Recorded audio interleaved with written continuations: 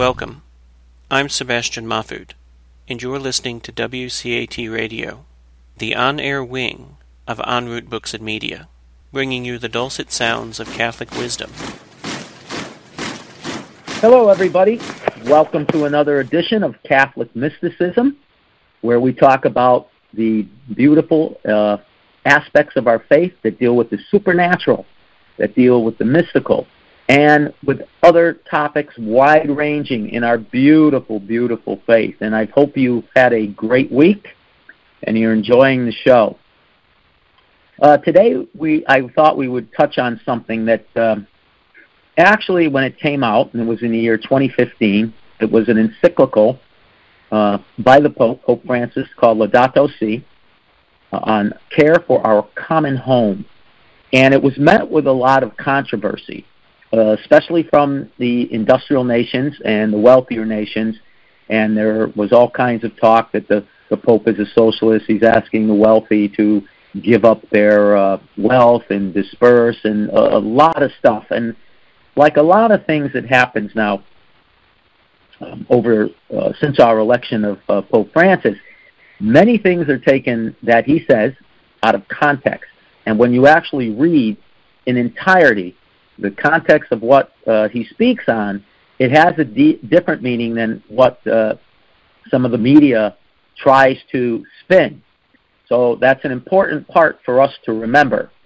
And I don't think, I'm not going to get into any political ramifications when we talk about this in one ideology over another, because I want to avoid that. I think there's some common ground here when we're talking about the environment, God's creatures and creation, which is mystical. Because as we get into some of the show tonight, and we'll see that this is all part of mysticism, is God's creation, and what we do and what we don't do with it, and what God required of us.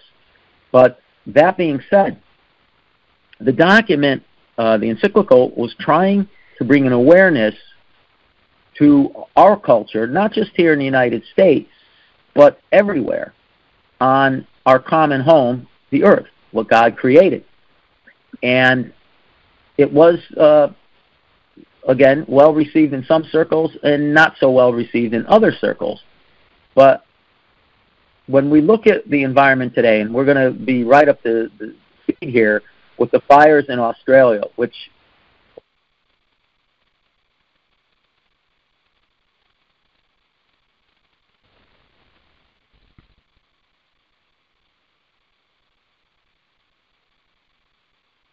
that I knew there were some of the endangered species were wiped out now in Australia. This obviously is going to change all its biodiversity, as well as, in general, their ecosystems. So this is going to take years to see the full effect. And when we talk of God's creation, and we talk about the mystical, way back in the Garden of Eden, Genesis chapter 2 and verse 15, God's command is to till and keep the Garden of Eden. Now, over centuries, mankind has used that and used it in a term that's more subordination, to subdue and dominate God's creatures in creation.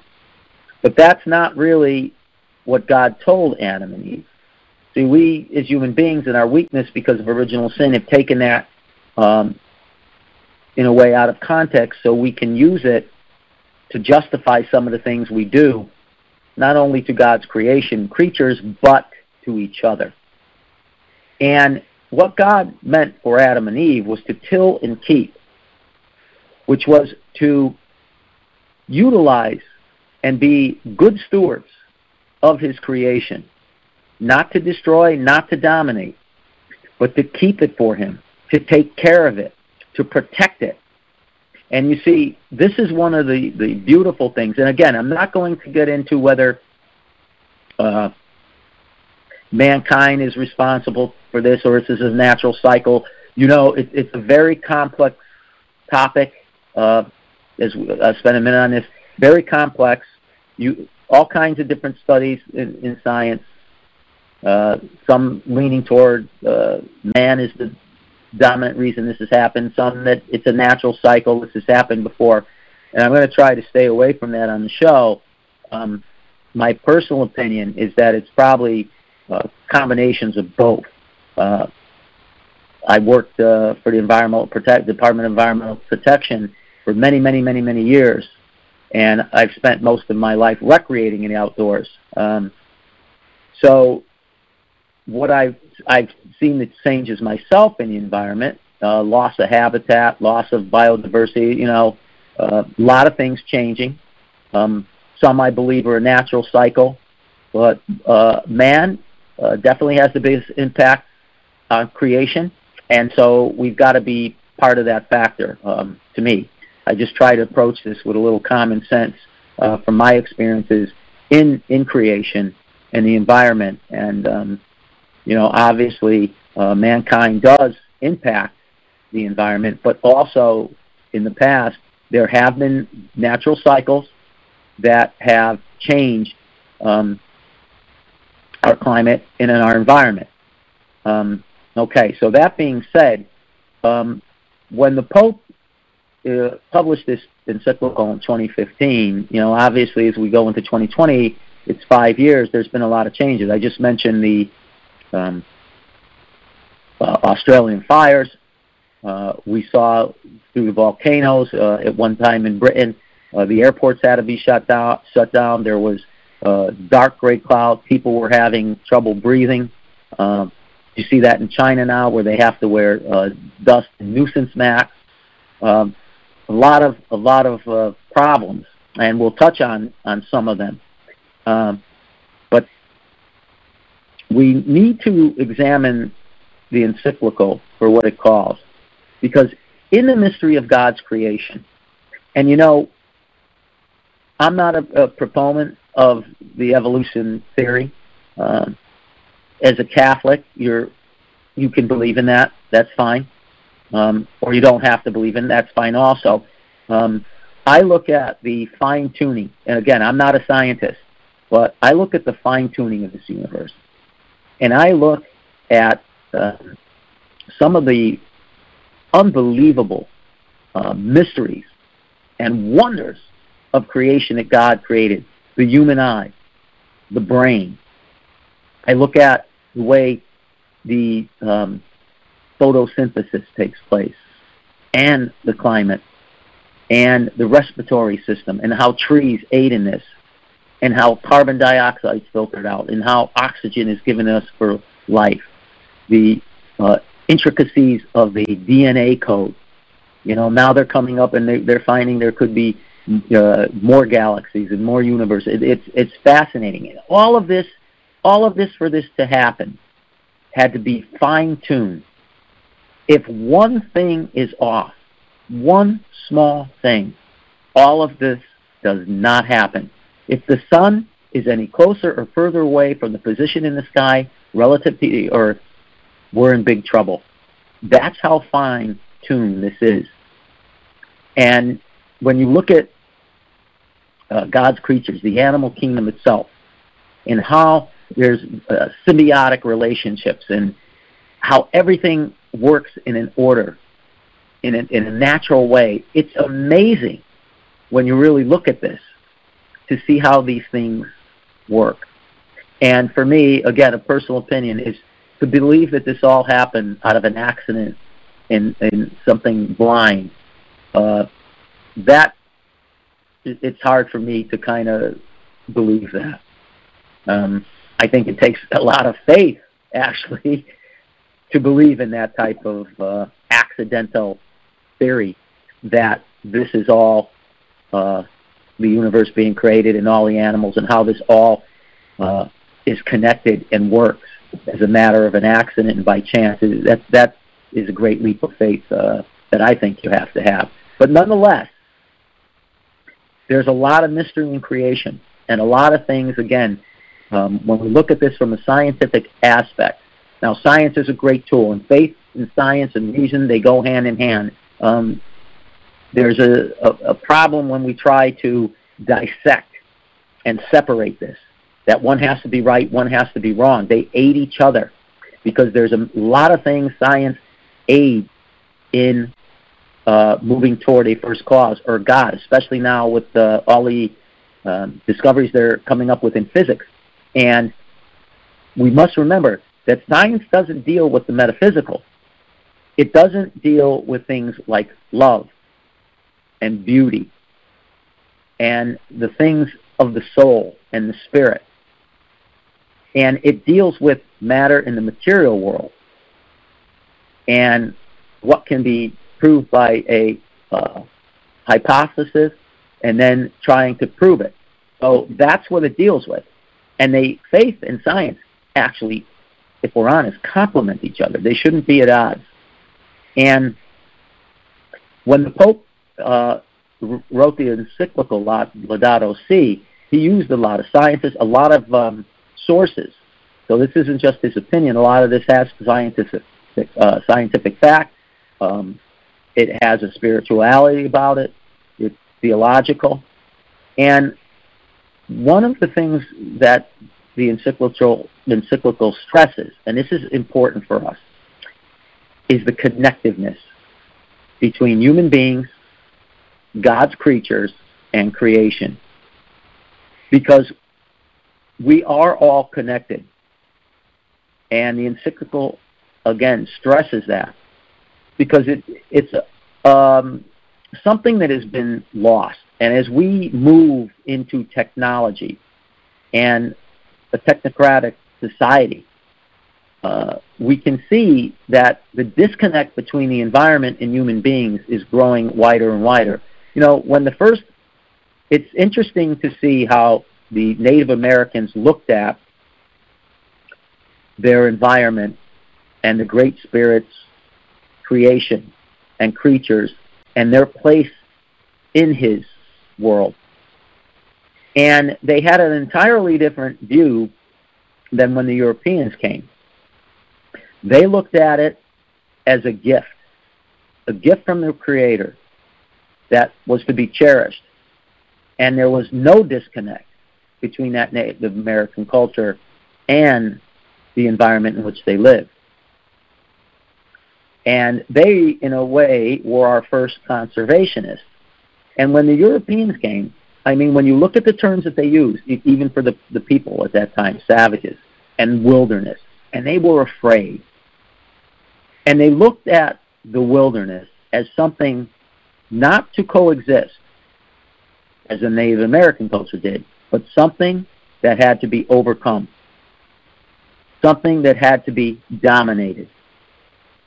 And over a period of years, and certainly with the Industrial Revolution, and what the mechanical world would bring us, and the technology of today, you have a disconnect.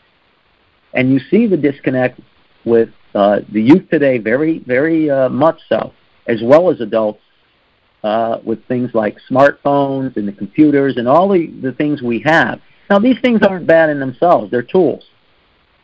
But they are creating a disconnect and creating a world where, in essence, you can be your own God. You can control what comes into that world and set yourself up with some type of false utopia. And one of the things, and that's something the Pope warns about, and certainly 5 years ago when he wrote this, it's not as rampant. And we live a very rapid life, the rapid speed, which not just Americans, but the whole world lives now.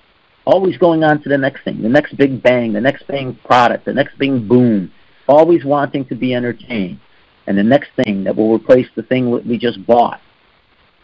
And the Pope warns,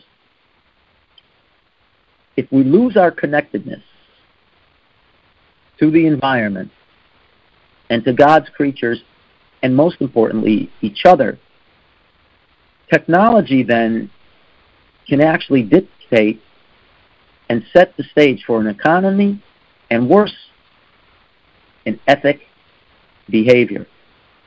And it's a good awareness that this document brings up that we don't want to cross. For in all accounts, when we look at our lives and we look at our society, I think most of us will admit that we don't really need as much as we have. Now, I'm speaking mostly in the United States, not certainly third world countries. But in this connectiveness that Pope Francis talks about, you see, we are connected to those third world countries, and we are connected to the poor. Because, again, God's command in the Garden of Eden was to till and keep. So it really does mean, as Pope Francis argues, that we are our brother's keeper.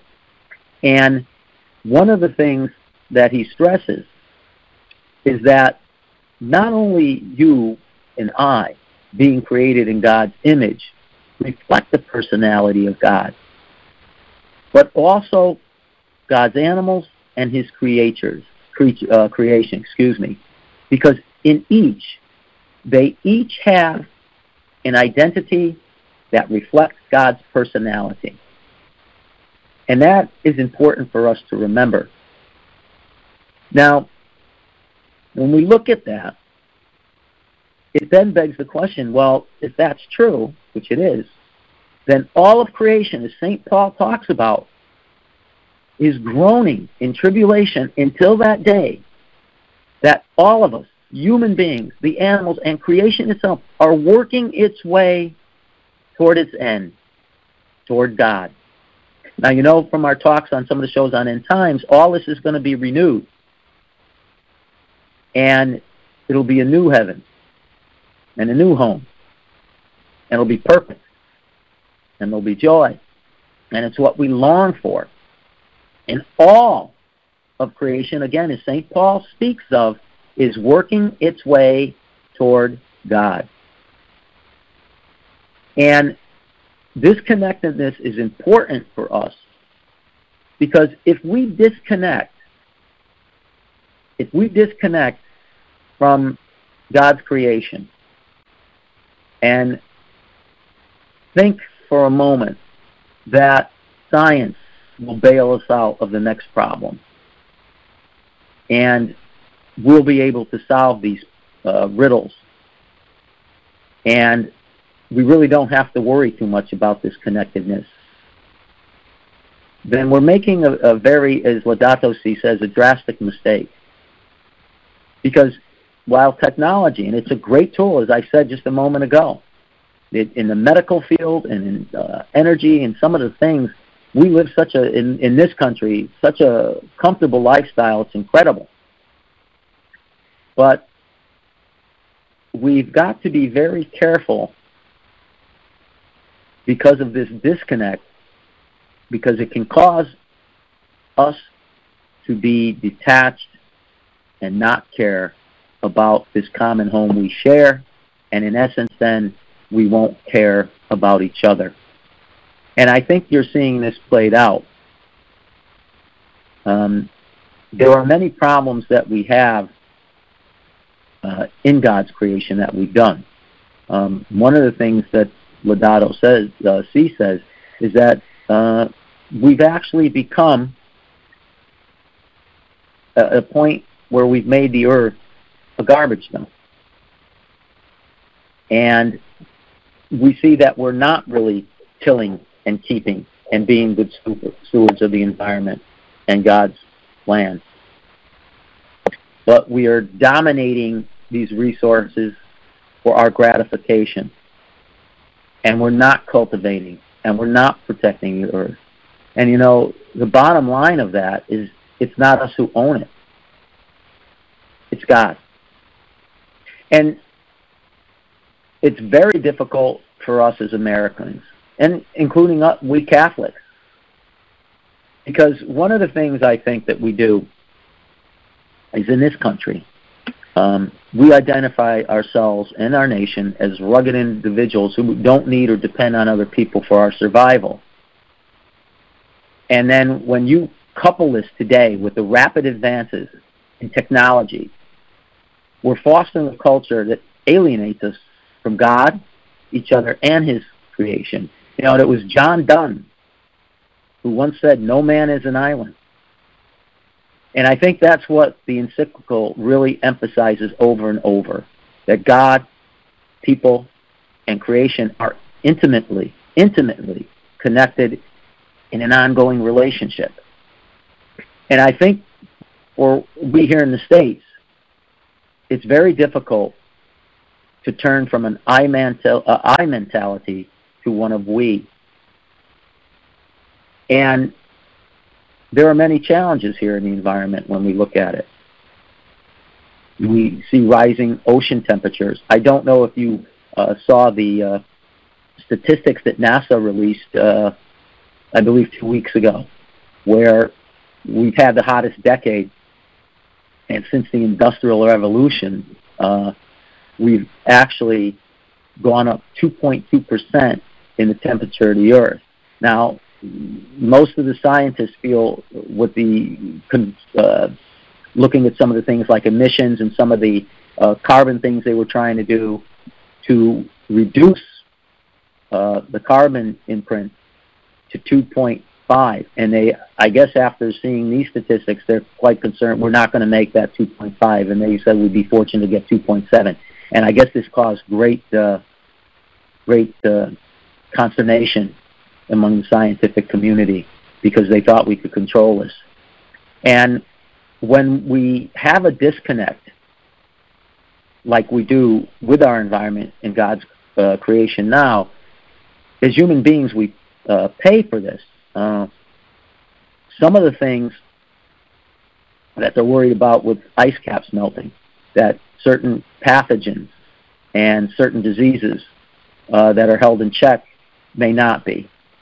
And this is something I think that we don't think a lot about, because the way I try to explain it simply is that if you look at the environment in God's creation, we're all in this circle, and the circle is unbroken actually. We're all connected in this circle. So when something goes wrong in A, then something's going to happen in C. And when we try to fix C, then rest assured that there may be a problem with F. And that's the danger of trusting in the technology, because technology does solve problems. And the tough part is that for every one problem it solves, it may create 10 that will need to be addressed later. And then you have this vicious cycle. But when we lose this connectedness and don't see this circle we're all connected on, when we try to fix something, it means that something else on that circle, again, is going to be disturbed.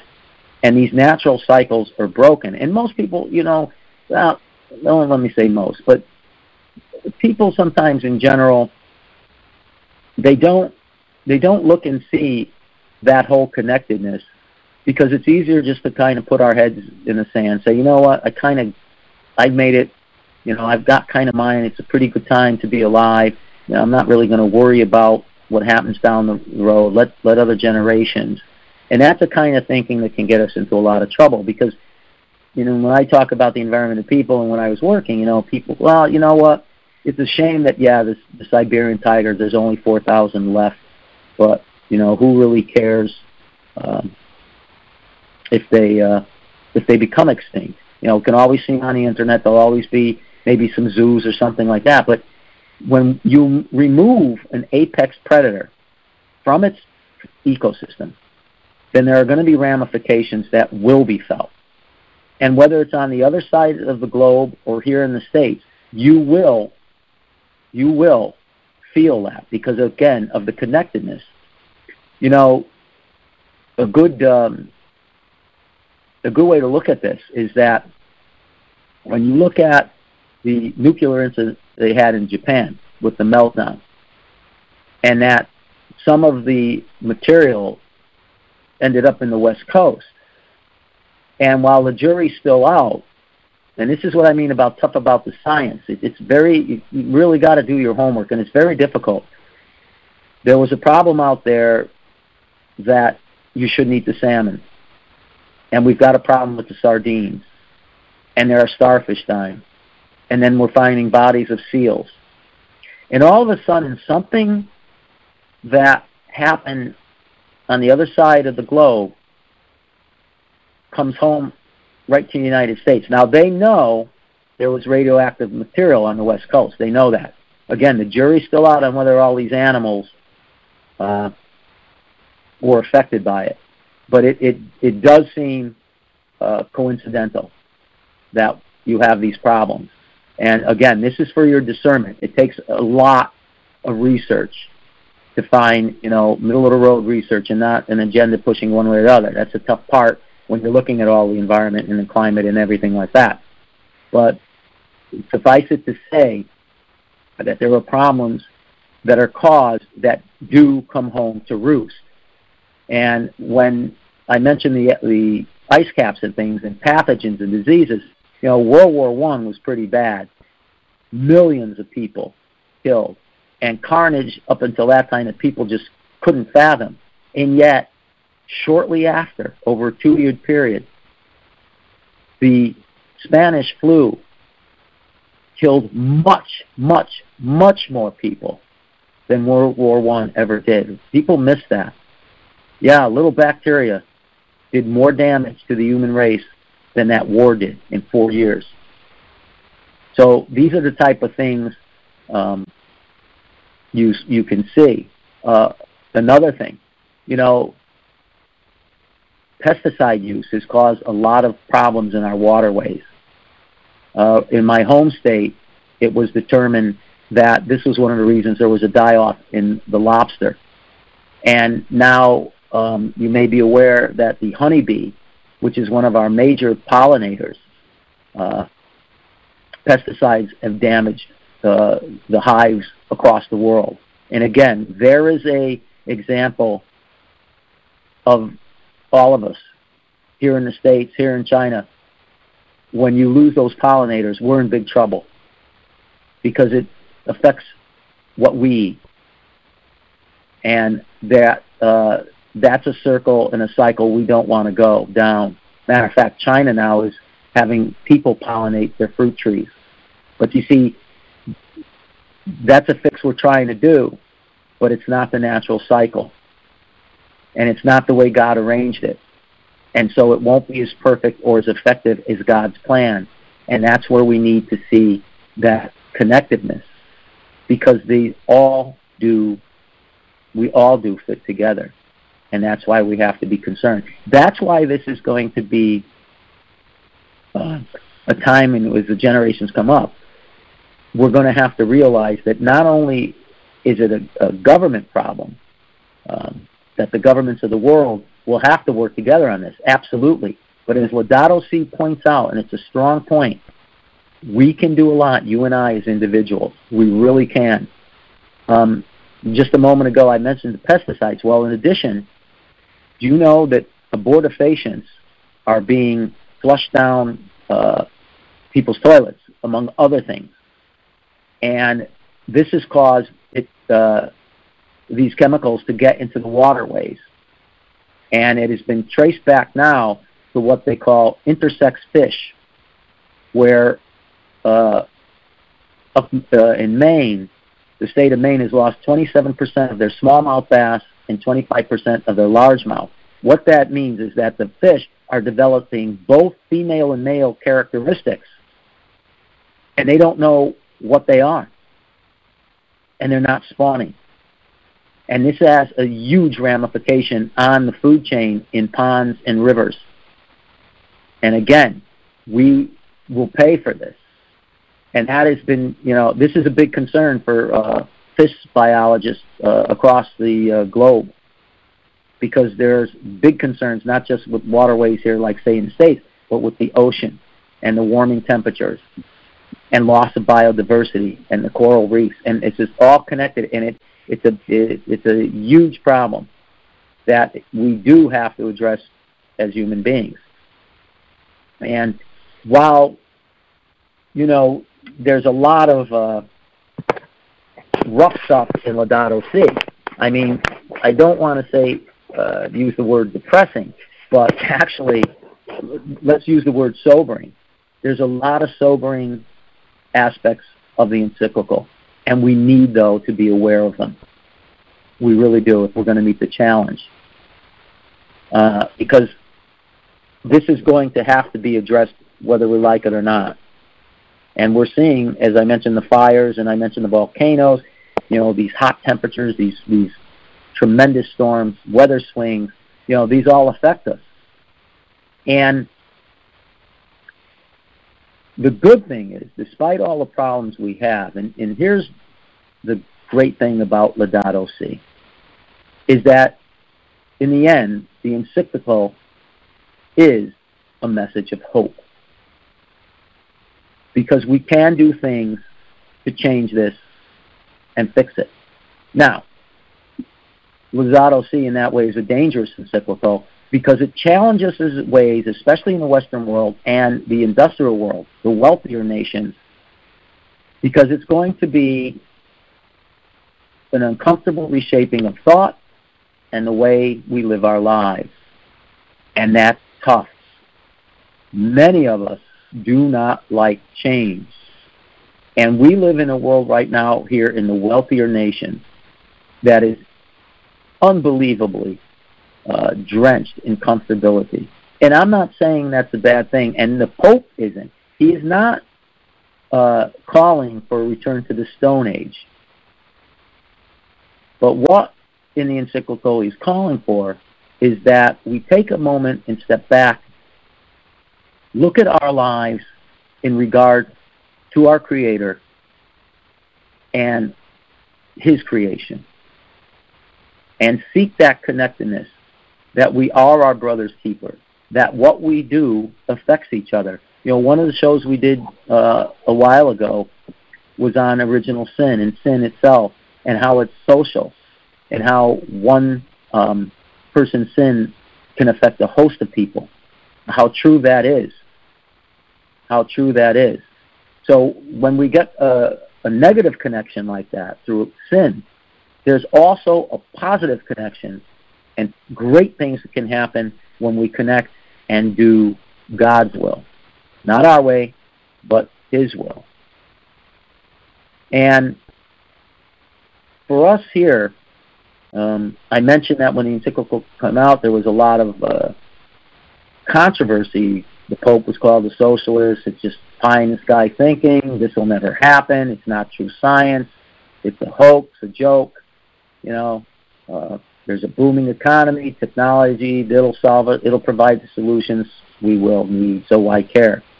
And, again, you have corporations and special interest groups, and this presents a particular challenge because they're going to have to come on board also, and many are now.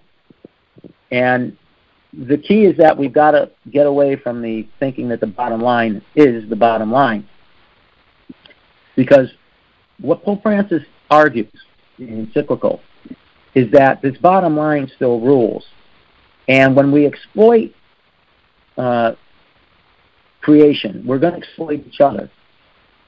And right now, we live here in the States in a consumerist society. And that has led us to become a throwaway society. And to bring again that thread of connectedness, when we look at this and we looking for that next exciting purchase, and we live in this type of throwaway society, it's not a far cry to look at the connectedness and see with the issue of abortion and children that are not wanted. And then we go to the other sacred spot in life, the elderly.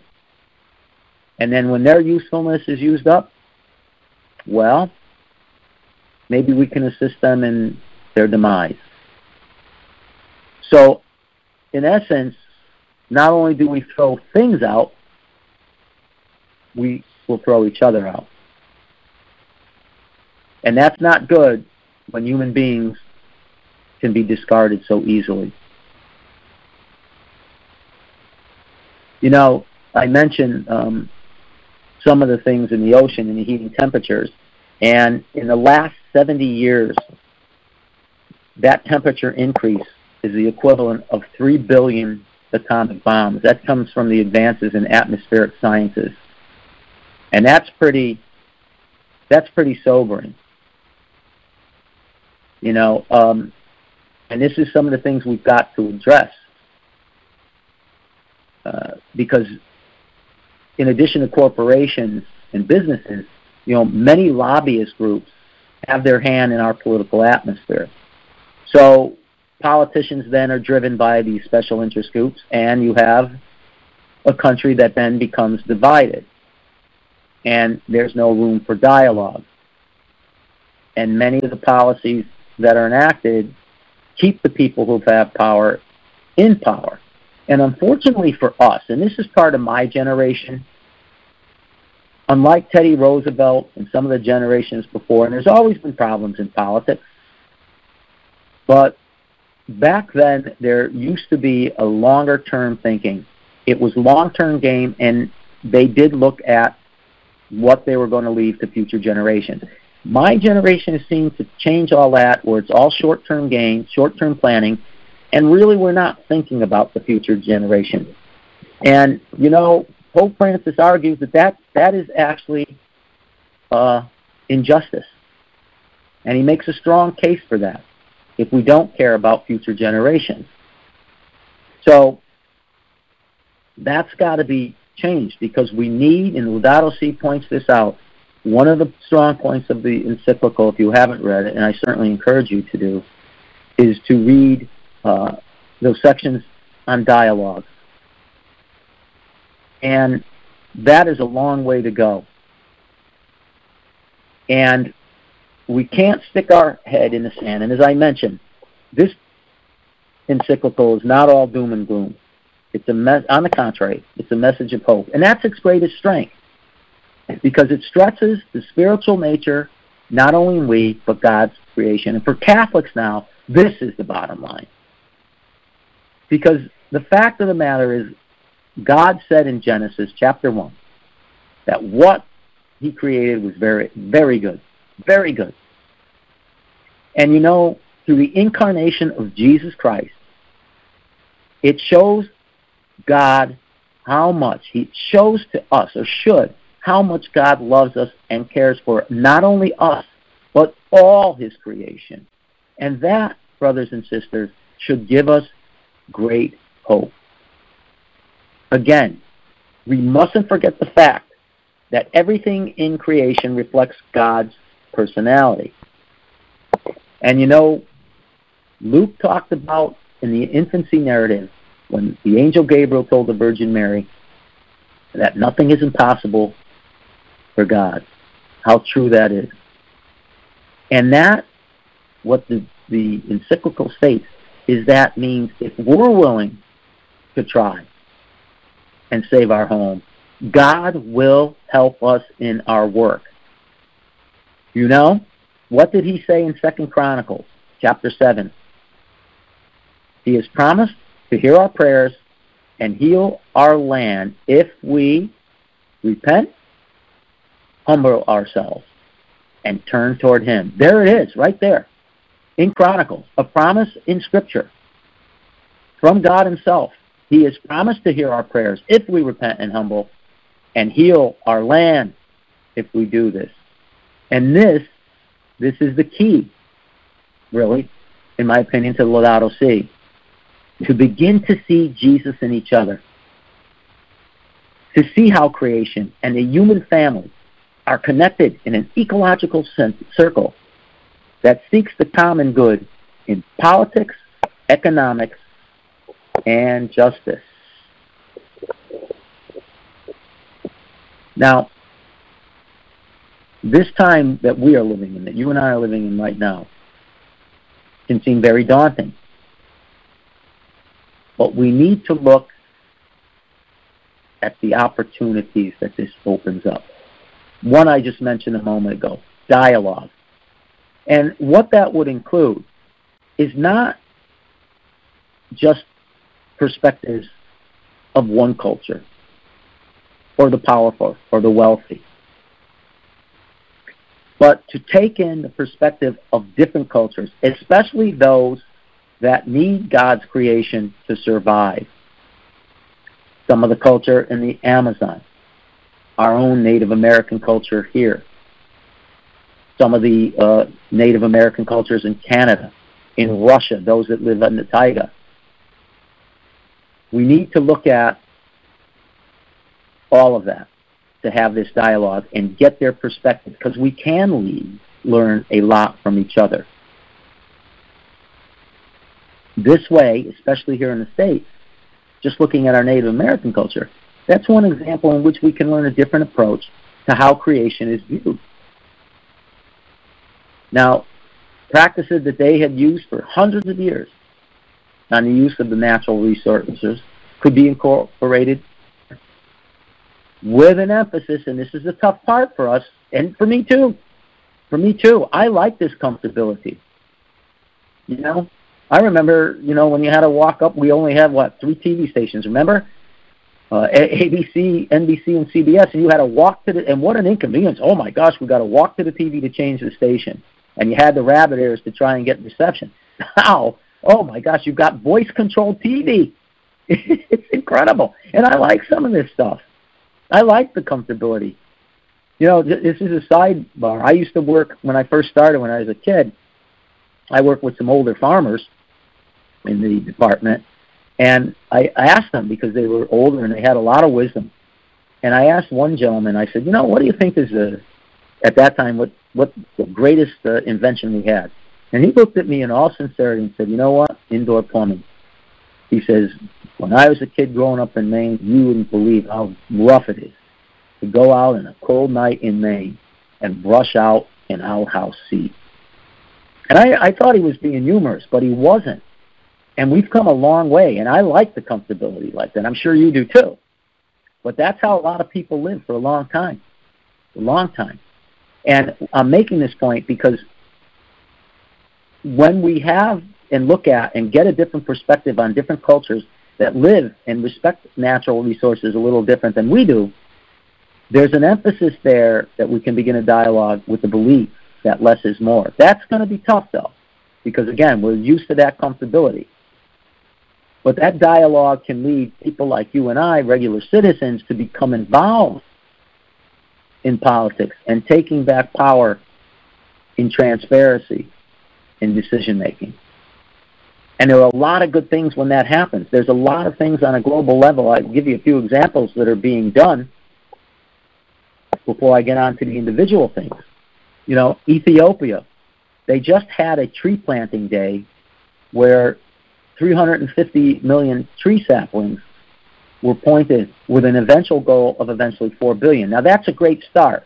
Now, one thing in the encyclical that it does argue is that that's not, while it's not a natural type thing, because there is things like an understory and different biodiversities that may still not be included in that when you plant trees that have been destroyed, it's still a start. It's a way to go. Just here in the States, President Trump just enacted that, where we're going to plant millions of trees. It's an initiative, and it's going to be in addition with other countries, and that's a great start. So you see that nations are beginning to do things and limit some of the things that harm the air and water, as well as habitation control. Because, here in the States, and I mentioned predators early in the show, one of the nice things that they're doing here is they're getting money, and it's expensive, is for what they call wildlife corridors, where these animals, like, say, a mountain lion, grizzly bear, they can go over the highways through an overpass that looks like the environment that they live in and underneath it. And therefore, they're not interbreeding with each other. And that's a great problem in wildlife, because they're not going to make it. But they breed with other species. They breed with other animals that are not part and related to them. And that's the way God intended it. So this is a big, big, big thing. And they're being done across the world. And they're seeing a comeback in the predators. And that's a great thing. So again, we are able to change this and do things. And that's exciting. Those are some of the opportunities here. I want to, again, the encyclical is basically a message of hope. And we can go and have education systems that can incorporate real environmental programs in the curriculum, that actually include venturing out and actually teaching. I know this will be a tough goal, but teaching about the transcendent so we can create ecological ethics. And that will take the students out of the classroom, giving them a hands-on approach to fields like biology, forestry, agriculture, marine biology, waste management, as well as other environmental fields. Maybe we can provide internships that will help shape future generations so they do care. Because remember, if you don't care about it, you won't do anything to help it or save it. And maybe, that education system can stress compassion and solidarity among people and creation. And I'll give you a great story. One young man, I believe he was a teenager in Australia, founded something called the group Ocean Cleanup. And this young kid invented a float system that strains plastic out of the rivers before they hit the Pacific Ocean. He's taken out tons and tons, literally tons of garbage. And that's one kid, one young man that cared and decided to do something about it. There's a young man here in the States, out of his own expense and in his own community, was disturbed with the problem of the garbage in San Francisco. And he went out and got volunteers, including the homeless, and got hazardous material suits. And they went in there and they cleaned sections up of San Francisco. In his words, he was tired of just hearing the problems and nobody doing anything. So he decided to do it. And again, they have removed tons and tons of garbage in Frisco. And I mentioned again a moment ago the National Wildlife Corridors. One of the things that the Pope stresses, and this is going to be also tough, but it's doable, is a different and more renewable system of energy. Now, we're seeing this in some of the European nations with the windmills and some of the solar heat. It's being tried here in the States, and it'll take time. And, again, this takes sacrifice on our part. It's going to call for us to come out of that comfortability zone and maybe be a little uncomfortable. One of the things the Pope mentions for his volution, we call those cut back on the air conditioning use. Kind of tough it out a little bit in the heat, unless, again, you have a health problem or, it becomes so unbearable. But just to try to turn that AC down. Just a small thing, but it ends up in a big way when you have a lot of people doing these things. And that's, again, another great opportunity will be for creativity, to have this developing renewable and less polluting forms of energy. And this is just a personal opinion of mine, a belief, just personal, not from Laudato Si, but my own thinking. This country put a man on the moon and found the Titanic 2 miles under the North Atlantic. And it's kind of hard for me to believe that we couldn't, in our automobiles, get a carburetor or a fuel system that maybe would get 100 miles a gallon and maybe be cleaner in the air. I think we can do that. Again, I mentioned the special interest groups and the political field and the bottom line. And that's, people in power, that's part of the stuff they've got to sacrifice. Because I think we could do that. Again, it's a difficult thing because of that, the money. But it seems to me that we can do all these incredible things with technology, and yet we can't really make a fuel-efficient system in our vehicles. And, so be it may. Again, the hardest part for this is going to be not only those in power to change, but you and I. One of the things sometimes, again, I mentioned less is best. Maybe we go back to some of the old-time agriculture things, crop rotation, mechanical tillage, weeding by hand. My wife's sister and brother have a farm in Tennessee, and they do the organic. And I mean, it's really organic. They use no pesticide, no spray, but they're out there, and they're not spring chickens anymore. They're out there, and they're taking those bugs, and they're weeding, and they're getting rid of the bug-infested stuff by hand. What job that is, but they're doing it. And you know what? Their product is in demand, and they're doing it. In France, they tried an experiment where they had 1,000 farms of all types, and they did not use pesticides. And then they were compared to those that did. And the results came in that 94% of the farms without pesticide use lost no production, and 2/5 of these produced more. Wow! And again, here in our country, maybe subsidies could be paid out not only to corporate farms, but small farmers as well, to encourage food production, not hold it back, but to encourage it. And then price it and make it more affordable to the poor. Maybe we need to go back to the old days of not so much quantity, and I know that's tough because, again, it's a consumeristic society, but quality. And I think, personally, that would take us a long way. Again, in these global things, you had Earth Summit, Vienna Convention, Conference of the United Nations on Sustainable Development, a lot of things, Kyoto Protocol. I know President Trump gets a lot of heat for pulling out, but again, if you look at this on that circle, that environmental circle, this connectedness, we all have to be on board for this. You can't just have, say, the States and, say, Paris, France,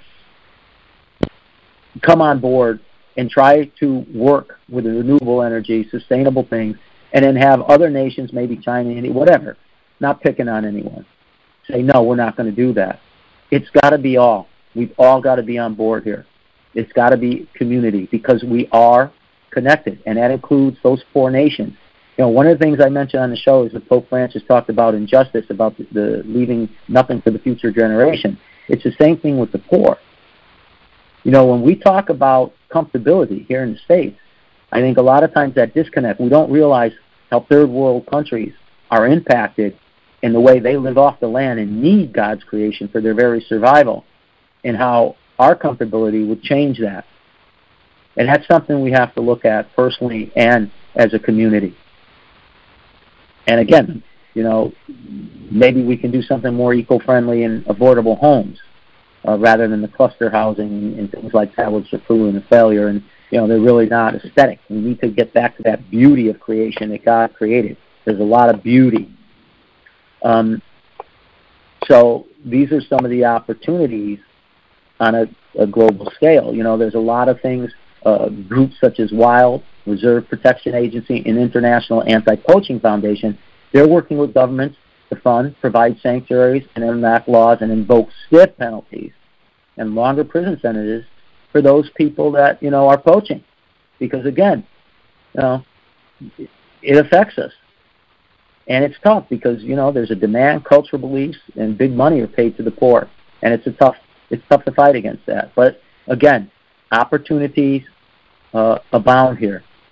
And Laudato Si speaks of a great solidarity and an input that's inclusive of our entire human family. Now, again, mentioned a moment again that the governments and the community at large have to be on board. But, again, it doesn't let the individual, Laudato Si doesn't let the individual off the hook. Little things that we can do, like that movie Pay It Forward, can affect, through our goodness, that benefits society.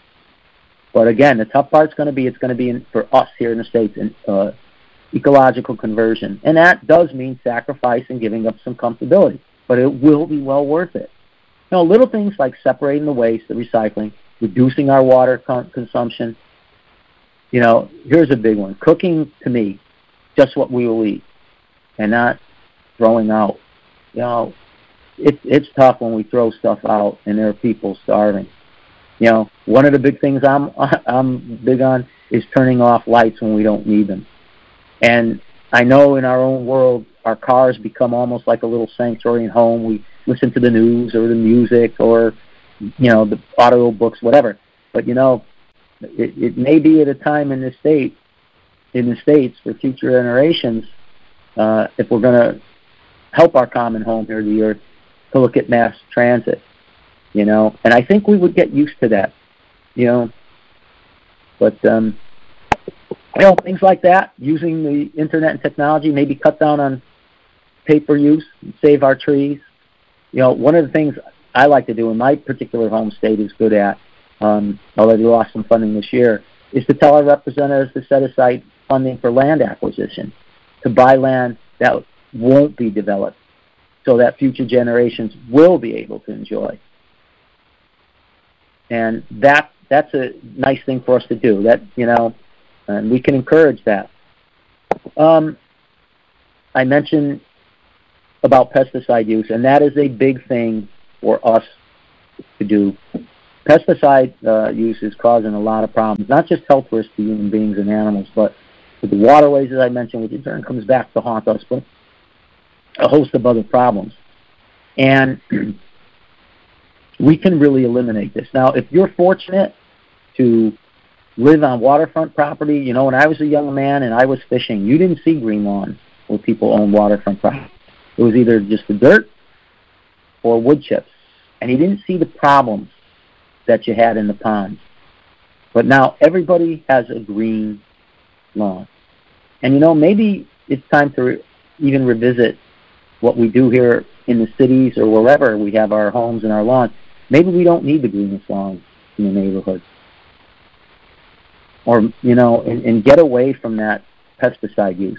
Another thing we could do is, as homeowners that have a big impact, besides eliminating pesticides, which would have a major impact, is to plant plants that are pollinator attractors for bees and butterflies and things like that. I think that would be, that's a nice hobby, and it goes a long way to helping the environment. And it's something that we could get a lot of fringe benefits. I mean, to see the bees hovering around there and beautiful butterflies, hummingbirds. We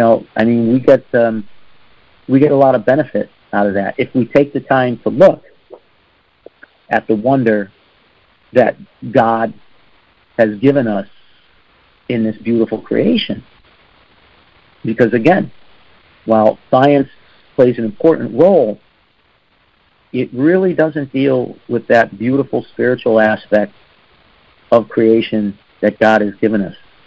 Which one of us hasn't been moved by a beautiful sunset, or double rainbows, or the night sky, or the power of storms, where we realize just, how really small we are, and should, in all humility, let us realize, my gosh, there is a connection here. And I think some of us have had that. One of the things that I'm excited about, and this won't go over so well for some scientists, but there's a new science that's coming up, which I think is pretty exciting. And it's that animals now actually do have emotion, and I think a lot of people would realize this, and that they do have, in some, I don't want to call it language, but they can communicate with each other. And I think that's so cool. So this new science that's coming out is trying to say, maybe we need to revisit this and look at these animals as, they do play. They do feel sadness. They do have emotion. There is communication between them.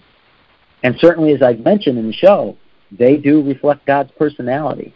And I think, especially for future generations, that's going to be an exciting field.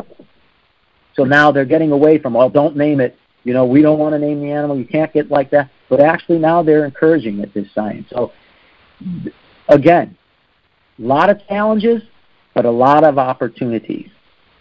And I just, want to end the show that I hope the show today inspires you to look a little bit more closely at what God has given us in our animals, in the beauty of creation, and certainly to see Jesus in each other, as each human being is another Jesus.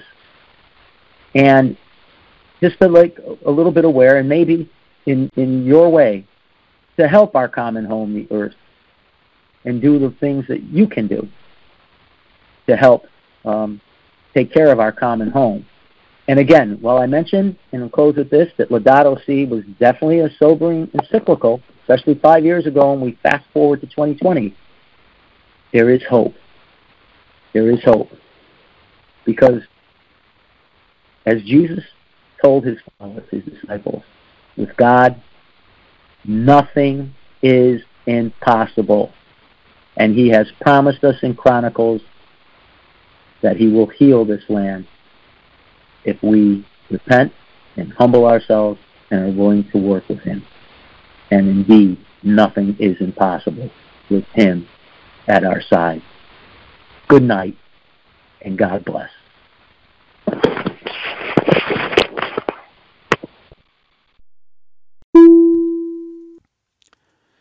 Hi, everyone. Dr. John Acquaviva here, author, professor of exercise science, and host of Faith in Sport on WCAT Radio.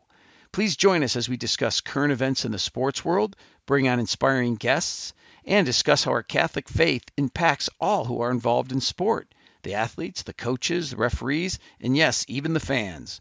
So join me, Dr. John Acquaviva, as I discuss my two favorite topics, my faith and the world of sport, on the Faith in Sports Show here on WCAT Radio.